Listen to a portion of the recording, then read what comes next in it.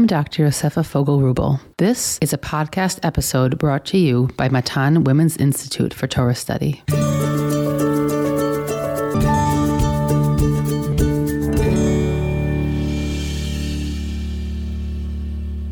Parshat Tisa opens with the census tax, the machatzita shekel, and instructions for a few additional accoutrements of the Mishkan, the anointing oil, the bronze sink, the appointment of Betzalel as construction staff, and a final commandment regarding Shabbat, illustrating the foundational idea that the Torah creates holiness in space and time. The holiness of space must stop and respect the superior holiness of time. And then it all unravels. All of this theoretical planning for a holy space comes crashing down when the people violate basic principles of their covenant in Moshe's confusing absence, while he ascends to heaven to receive the luchot. We sense that this was all somewhat of an overshoot for this newly freed people, utterly too fast and perhaps too lofty. The episode is familiar. The calf's construction, God's anger, Moshe's successful plea that God keep them alive, Moshe's confrontation with Aaron and his anger at the people, which translates into a killing spree of the sinners. Moshe and God's relationship also undergoes transition. Moshe is singled out as having a unique relationship with God. Later in the Parsha, we learn that he begins to emanate a divine light that had to be mollified when he spoke with the people. It seems that as the people lose some of their covenantal status, Moshe actually gains even more. The last section of the Parsha focuses on repair, reestablishing the terms of their covenant by reiterating the prohibition of apostasy and commandment of the holidays, emphasizing correct worship of God. Before I introduce today's guest, I just wanted to remind all of our listeners that sponsoring a podcast is a wonderful way to mark any occasion.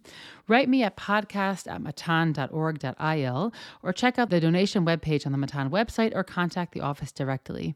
Today's episode has been dedicated anonymously in memory of David Shmuel ben Yitzchak.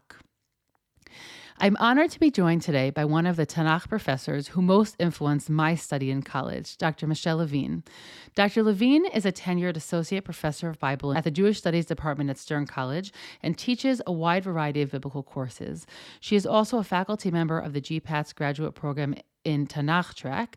Dr. Levine is the author of a book on the commentary of Nachmanides, the Ramban, and his literary approach to biblical characterization titled Nachmanides on Genesis, the Art of Biblical Portraiture, and many articles on various Tanakh and Ramban-related topics. She is currently working on a book on Ramban's commentary on the wilderness narratives in Shemot and Bamidbar. Today's episode, in light of our theme, will be focusing on the personality of Aharon through the prism of the Ramban's interpretation. Dr. Michelle Levine, it is an absolute honor to have you on the podcast. Thank you. It's my pleasure to be here and to reacquaint with you. So I guess to jump into our topic for today, I'd love if you just paint sort of a brief portrait of who the Ramban is. So many of us maybe are familiar with him, but we're not always as familiar with his really unique background and sort of his contribution to our Jewish tradition. The Ramban is a foremost 13th century Spanish commentator. His dates are 1194 to 1270, and he was a prominent native of Girona, Catalonia, which was a part of Christian Spain at the time. He earned his living as a physician, but he was also an eminent scholar, a halachic authority, and a spiritual leader in his community. He was a relative of Rabbeinu Yonah Gerondi, and he was a disciple of a number of scholars, both from Provence as well as northern France. And these particular scholars taught him the Ashkenazic way of thinking, especially fostering his understanding of Midrashic exegesis. And he also was very much a student of the Spanish Pshat methodology as well. And I think the best way to sum up his methodology, where he is very much at a crossroads in which he combines a number of different methodological schools of thought, is to quote from my colleague, Dr. Ephraim Kannerfogel, who wrote a number of years ago the following about the Ramban, that the Ramban integrated an unusually wide array of disciplines, methodologies, and concerns in a seamless fashion. One almost gets the sense that Ramban, in preparation for his task, sought to be able to understand Kabbalah with the greatest of the Kabbalists, to uncover Pshuto Shel Mikra with the best of the Pashtanim, to ponder philosophical questions with the most prominent Jewish thinkers, in addition to developing a dazzling mastery of Talmudic literature. Ramban could speak the language of each discipline separately, but he managed to blend them as well. And from my perspective, Ramban's integrative approach to understanding biblical text and his ability to read a biblical text broadly is one of the major contributions that he brings to the table as a biblical commentator. Ramban also was pivotal in mediating the controversy over the philosophical writings of the Rambam, Maimonides, which began in 1232 in northern France. And toward the end of his life in 1267, he emigrated to the land of Israel. He was compelled to do so because of the ensuing acrimony from his prevailing defense of Judaism in the 1263 Barcelona disputation. And when he arrived in Jerusalem and he witnessed the devastation of Jerusalem from the Turks, he helped resuscitate the Jewish community there, but he later settled in Akko, and he became its spiritual leader until the end of his life in 1270. And the most recent opinion of scholars is that Ramban composed and he completed his commentaries on Chamisha Chumshei Torah while he was living in Spain, but nevertheless, what's also very interesting about the history of Parshanot regarding the Ramban is that when he arrived in Israel, he supplemented many of his interpretations with important, impactful addenda that he integrated into his original commentary.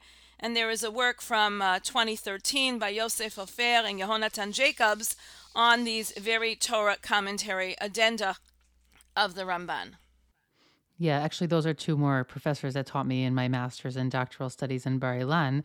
And I'll just say for our listeners who I know are now cluing into the Ella Torah website after we spoke with Ne'iman Ovetsky, that when you look at the Ramban on the Ella Torah website, the parts that there are the addendums from when he moved to Eretz Yisrael are put in brackets. So just so that you understand those little bits there, so you can look at the version that's come out from Professor Ofer and Jacobs, but also on the Ella Torah website and others, I'm sure on Sefaria as well, they have incorporated those additions. So it's not something you'll necessarily find in like your really sort of older printed Mikrot Gedolot, but in more of the modern critical commentaries, they'll have it. And I think it's also just this amazing example, first of all, of somebody who's always trying to grow. Meaning the Ramban, as you said, was like literally the most unbelievable Renaissance commentator, just someone who's holding in so many worlds, and that's so difficult to do. I mean, it just takes like such a virtuoso that's kind of incomprehensible to be able to be so well versed in so many worlds, but also a humility that when you come to Eretz Yisrael and you realize, oh, I got those pieces wrong, right? It's something that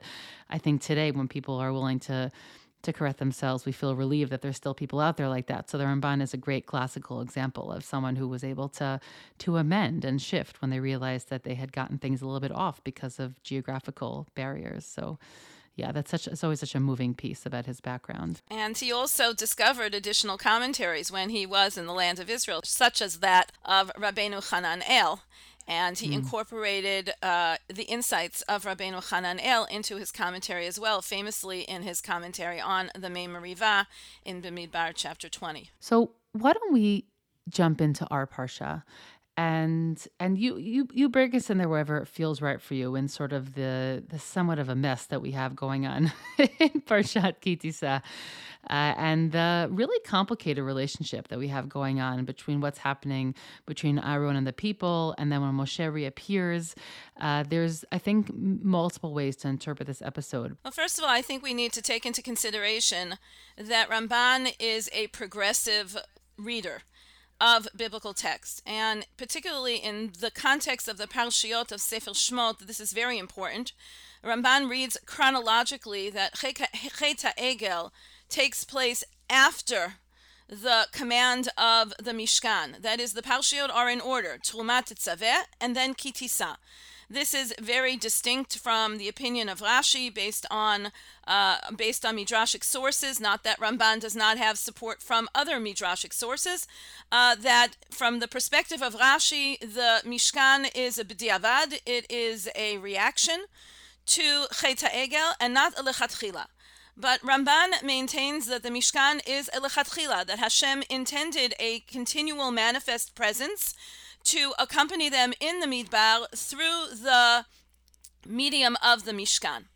And taking that into consideration, when Parshat Tisa interrupts the flow of the command for the building of the Mishkan from Truman to Tzaveh, and then only later on it picks up that thread in the end of Sefer Shmot and Vayakel Pekudei. This particular, interference is quite blatant and obviously needs to be taken into consideration how we are going to shift our understanding of the relationship between Hashem and Bnei Israel as a consequence of this very grievous and tragic episode. But I want to take us back a little bit before we start talking about Aharon and his role in Chet HaEgel. I want to go back to Shmot Perek Chavdalid, because in that particular context, right after Matan Torah, Moshe is being commanded to enter into the cloud, right deeper into the midst of the Arafel, where Hashem is manifestly present. He is going to learn a number of laws. He's going to receive the first luchot. And what's very interesting is Moshe gets a sense that he's going to be gone for a while. He doesn't know how long, but he does get a sense that he's going to be gone for a while. And therefore, he tells the elders and Aharon and Hur, he says, Mi ba'al dvarim yigash alehem. That this is in Shmot Chavdalid Yudalid. He says to them, if there are problems, right, judiciary issues, I am setting up like a temporary cabinet, a temporary judicial administration, that you should settle all disputes. And Ramban interestingly says that what Moshe is asking them to serve in is in the capacity, Ramban says, bimkomi, in my place, be like me, and set up a Moshav Beit Din in place of me. So what's interesting is that along with the 70 elders, except Yehoshua, who Ramban considers one of the 70 elders, you have Aaron and Hur. This is very important to me because Moshe Rabbeinu is especially singling out Aaron to assist in this matter of leadership when there is going to be a vacuum of leadership during the time of Moshe Rabbeinu's absence. And he's trying to set up a temporary legal system to avoid chaos and anarchy. And in light of that, I think it definitely sharpens our understanding of how Ramban understands the demands of the people to Aaron in Shmot Lamed Bet in Parashat Ki Tisa. Because what the people are requiring, according to Ramban, is not idolatry. Ramban very clearly says that what they want is another Moshe Rabbeinu. They want a Moshe Acher. They want another Moshe. They want a Madrich.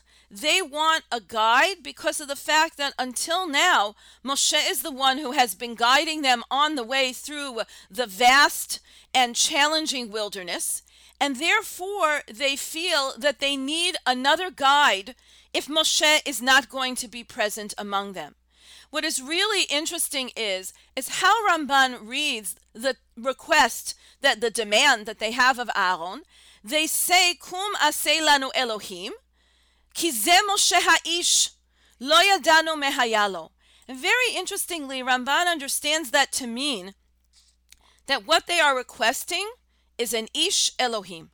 They want another man of God. They want another intermediary and mediator between them and Hashem to guide them along the way. What's so clear, according to this interpretation of the Ramban, is that Aharon, nobody thought that Aharon would be a substitute for Moshe. Meaning, in the dichotomy between Aaron and Moshe, it is clear that Aaron is second in command and can never replace. Meaning, if you're looking at it the way the Ramban is explaining it, you might think, well, maybe the people should come to Aaron and say, why don't you be our leader now that Moshe isn't here?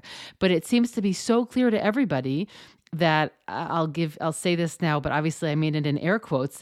Aaron is the soft one. He's the one that they can come to because he's not going to have, if you look at a parent dynamic, which obviously they're siblings, but if I look at it like a parent, the children, when they're sort of losing themselves, there's a parent that they'll appeal to more sort of, they'll appeal to them because they think that they may have someone there to speak to. But in that regard, the children also if they don't really want to be left to their own devices, and they also ultimately, even though the strict parent can be somewhat annoying, they like that structure. And so I find it very interesting that according to this, where the Ramban is so clear in the fact that they're asking for a leader, and this isn't that they've sort of lost their way in terms of their belief in God, it's very striking that they never look to Aaron as even some sort of relevant second choice. Well, 2 comments about that. Thank you. That's very insightful. First of all, it's interesting that in Ramban's writings, in one of his sermons called Torat Hashem Tmima, when the Ramban comments on this very episode, he actually cites a pasuk that had been mentioned earlier in Perek Zayin, when Hashem had to redistribute the roles of Aharon and Moshe in terms of their speaking before Paro and Bnei Israel. That Hashem had said to Moshe, Re'ei netaticha Elohim leFarao ve'Aaron achicha yeh nevi'echa.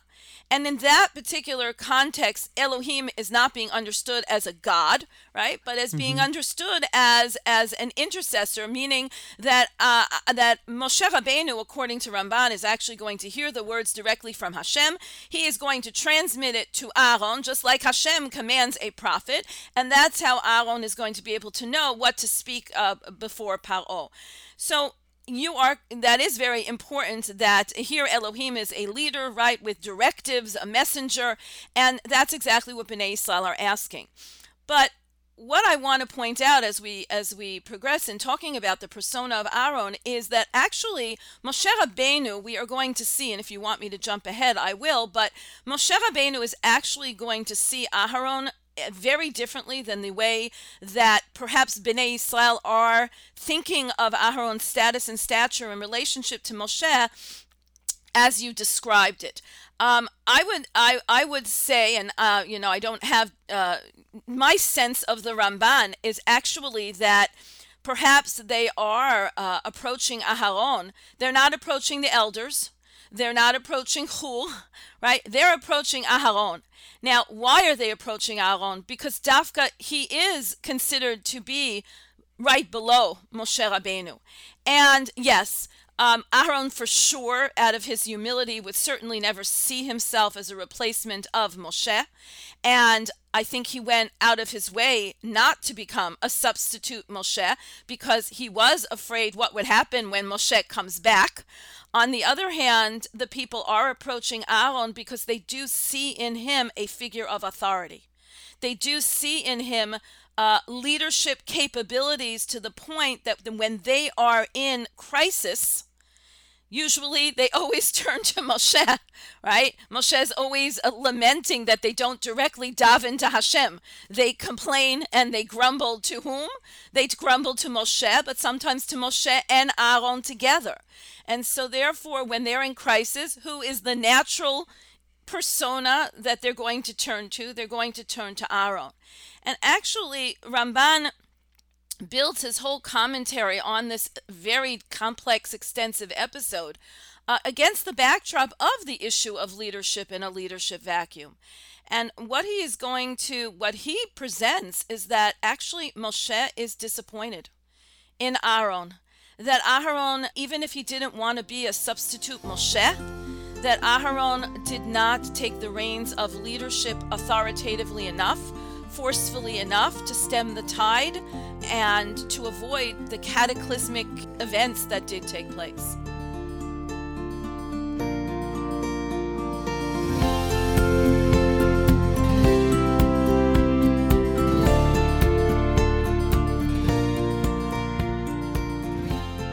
So, from Ramban's perspective, we need to focus on why Aharon made an egel.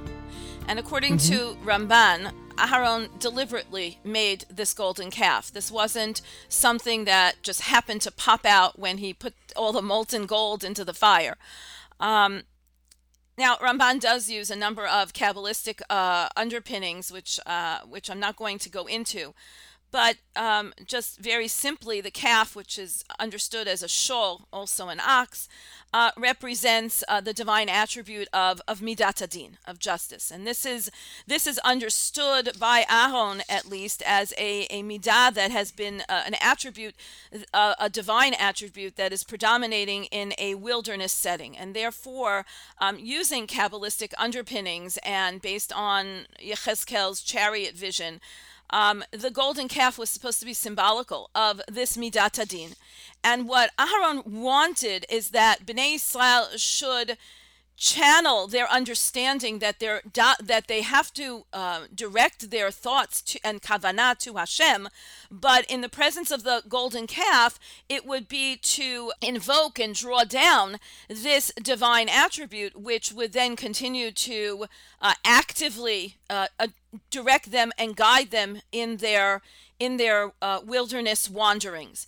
Ramban very emphatically says that when the egel is made, Ramban says very emphatically that when they declare that this is Elo Elohecha Yisrael, he emphasizes that Bnei Israel are, he says, Ein tipesh ba'olam sheyachshov ki hazahav hazeh shaya be'oznehem hu hotzi'am mimitzrayim, right? He says they're not fools. They don't think this new golden calf is what took them out of Egypt. But nevertheless, this concrete image, and this is the problem here, Aharon had the right kavanah.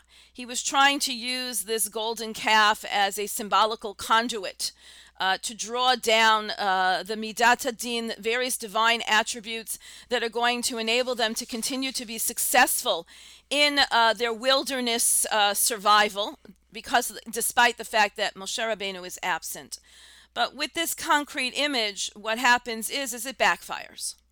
And already they're inclining to worship the calf in and of itself. And this is not something that Aaron anticipated. So you want to say that perhaps Aharon was naive about the psyche of the people and the pulse of the people at the time. He took them literally. They just want a new Moshe. He did not think that they were going to backslide so easily into Avodah Zarah, which they do. It's interesting that as a result, he tries to stem the tide by calling a holiday, right? Chag Lashem. And he says machar because he's hoping Moshe Rabbeinu will show up in between, and this whole problem will dissipate. It's very interesting on that particular context that the Sforno actually mentions that Moshe Rabbeinu was upset that Aaron called a holiday, a festival, because already making a holiday and a festival and building an altar, that's just going to feed into, right, the underlying inclinations of the people to backslide to their idolatrous ways. And let's not make light of that, because of the fact that it's very clear in a number of texts in Tanakh, especially in Yechezkel, that Bnei Israel were, unfortunately, worshippers of idolatry when they were in Egypt. And we do have to pay attention, as you said in your introduction, that transforming into a people that's going to worship only one God, an invisible God, is a major transformation for the people. We have to appreciate very much what they did at Har Sinai, at Matan Torah, that they accepted it wholeheartedly. But unfortunately, we do see the inclination to backslide into idolatry, even though Aharon did not mean that at all. When this egel is now in front of them.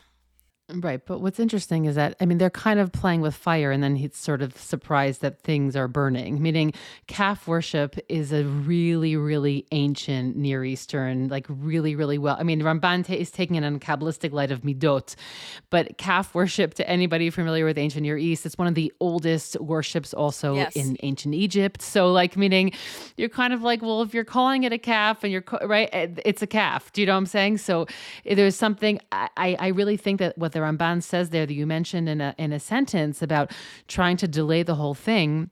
No, when Aaron wants to delay it. sorry, that Aaron wants to delay it.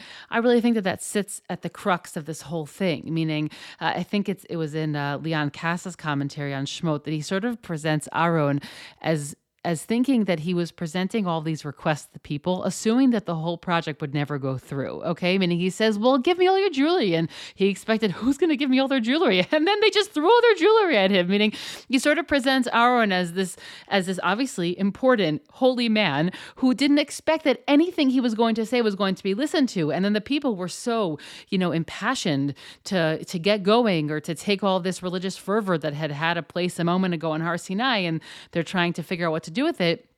And everyone just goes along with his plan.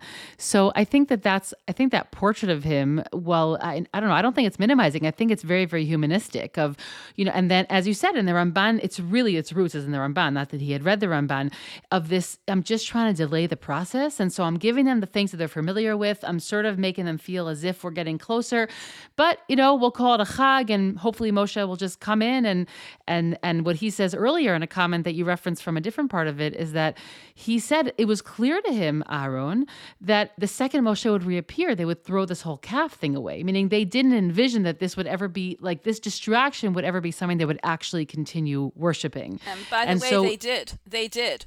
And this is one of the proofs for the Ramban, that the Ramban brings, that they, at least initially, could not have intended this to be an idol because of the fact the minute that Moshe Rabbeinu appears and he destroys and pulverizes that golden image, nobody rises up against him. Nobody rebels. Yeah. Nobody stops him. If you are very committed to your God, there is no way you are going to let someone do what Moshe Rabbeinu did, and they're completely silent. So, that's the whole point here.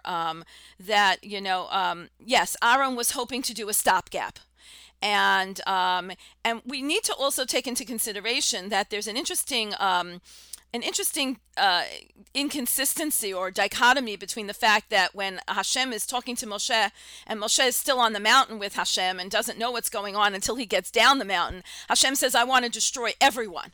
And yet, in the end, there are, at least initially, the Levine only kill out a few thousand. Yes, there's a plague afterwards, which we don't know how many are killed afterwards by Hashem. But and Ramban grapples with that. And he says it has to be that everybody was in on it, because there would be no way that Hashem would say, "Let me destroy everyone and start again with you." On the other hand, the fact that in actuality there are very few, relatively, in a big nation that are killed, and for this particular sin, we have to try to figure out how it is that Hashem wanted to kill everyone and so few in the end are. And so Ramban actually makes an interesting contrastive pair between thought and action. Everybody was thinking evil things, and perhaps we could add on, well, everyone seems to have been very gung-ho on gathering together all the gold. The question is, did everyone actually contribute the gold? But it seems like there was a lot of fervor, as you said, and enthusiasm among the people. But there are those, but who actually, bowed down and made the golden calf into, sacrificed actually to the golden calf, as Hashem says to Moshe Rabbeinu. It seems that there weren't that many.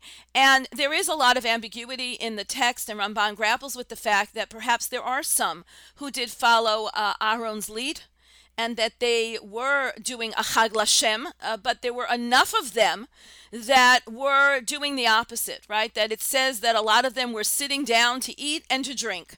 And it's interesting that Ramban in this context adds in a lot of nuances, that they're eating to satiation, they're drinking to drunkenness, they're making a real festival out of it, and they're vayakumu litzachek, right? They're reveling and rowdily around and cavorting around this calf. So there is a lot of that negative, reprehensible behavior. On the other hand, we need to take into consideration that apparently a majority of them did not implement these evil thoughts and inclinations in actuality. Nevertheless, as we said, Ramban holds Aharon responsible. And if we want to transition to that. Yeah, I think also I'll just throw in one piece there about, let's say, the Levine. I can't remember anymore where I was reading it. I don't think it was in the Ramban. But this idea, the Levine weren't necessarily on Moshe's side because they were guilt-free, meaning it's very possible that they were all participating to a certain degree. But the question is where were people's loyalties in the time that it came to sort of come to terms with what had been done? The Levine wanted to be on Moshe's side, perhaps also strategically, and also obviously because the Levine have a very rich relationship with violence, right? They are great at doing that and using their violence for sort of more somewhat sacred purposes.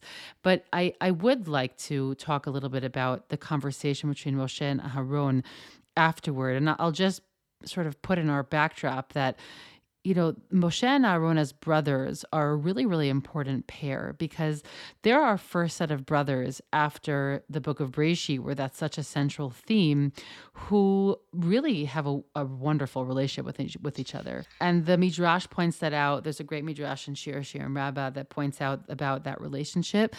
And so in these few moments where, and it's complicated, right? Because Aaron also has been replaced by Moshe as the main, in the hierarchy, even though he's the older brother. And even though he has skills that Moshe doesn't, they have this like beautiful sort of symbiotic relationship. And so in these moments where they really have tension, there aren't so many of them, but there are a few, it also reinvokes the whole Bereshit situation, right? Are these brothers going to sort of come and rival? Are they going to be able to figure themselves out? And again, ultimately, they're an unbelievable paradigm of brotherhood, meaning they can disagree and they can, but they do have a hierarchy that's sort of in between, that's placed in their relationship, but they're able to navigate it with some healthy tension that all sibling relationships have. Yes, there's going to be a lot of tension right now between Moshe and Aaron, but we also need to take into account that Moshe Rabbeinu makes sure that Aharon recaptures some of his self-respect and self-dignity because he is going to be the Kohen Gadol, and his children are going to be continuing the line of Kohanim, and it's very important to have that proper mindset. Hechafetz bera'atam lo pish'am velo chatatam lach. So it's very interesting that exceptionally among his predecessors, Ramban exposes Moshe's chastising tone when he approaches Aaron, and he says, Aaron, you are acting out of character. You were supposed to be a mochiach, a mechaper, someone who rebukes, someone who helps the people atone. You should have had mercy and compassion over them. You should have taken the pulse of the people in this moment of their desperate need to fill the void of my absence.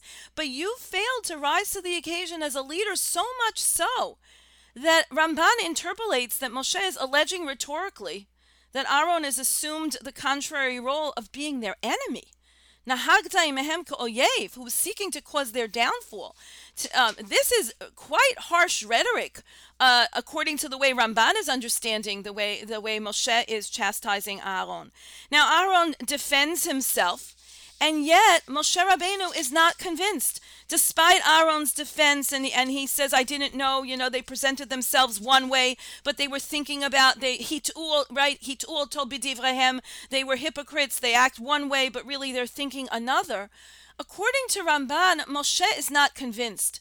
And later on, Moshe says, the text tells us, Vayar Moshe ta'am, ki paruahu. Kifra'o Aharon l'shimetza b'kamehem in Pasuk Chaf.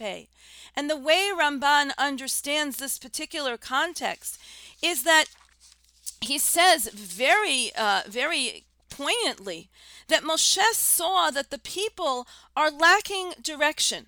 According to the way Ramban reads this, Moshe saw, what does it mean, Kifra'o Aharon, that they're parua, that there's complete anarchy. Batel mehem kol etza umusar.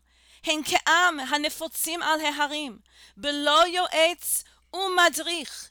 He says, very importantly, that Aharon did not fill the vacuum of leadership.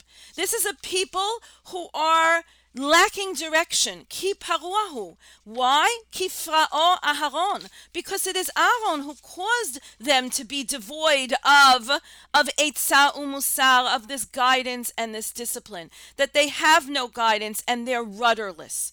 And Ramban maintains when it says l'shimitza b'kamehem, that this is just going to give fodder to the enemies. That it diminishes our reputation in the eyes and our status in the eyes of the enemies. So to me, it is really very interesting that Moshe maintains that Aaron did not step up to his leadership shoes, that he did not fill the proper leadership capacity, and just the opposite, that unfortunately he ended up, leading them in the wrong direction. And even if it was naively, when he saw what was happening, Moshe is saying you should have stepped in even more forcefully. And how do we know this? Because in Dvarim and Perek Tet, we learn very clearly that Moshe Rabbeinu says, "Uve'Aaron hitanaf Hashem me'od lehashmido, ve'etpalel gam ba'ad Aaron ba'et hahi." Moshe, when he is in his final farewell address, he's very emphatic that Hashem was angry at Aaron. The language is so strong, lehashmido. And therefore, Moshe also had to daven on behalf of Aaron. Now, by the way, this is not mentioned in Sefer Shmot, again, because Moshe had respect for Aaron. And he didn't want to stigmatize Aaron in front of the people. And therefore, he doesn't say it explicitly. We don't know that he davened for Aaron. And how angry Hashem was at Aaron, we only learn it later on after Aaron has died.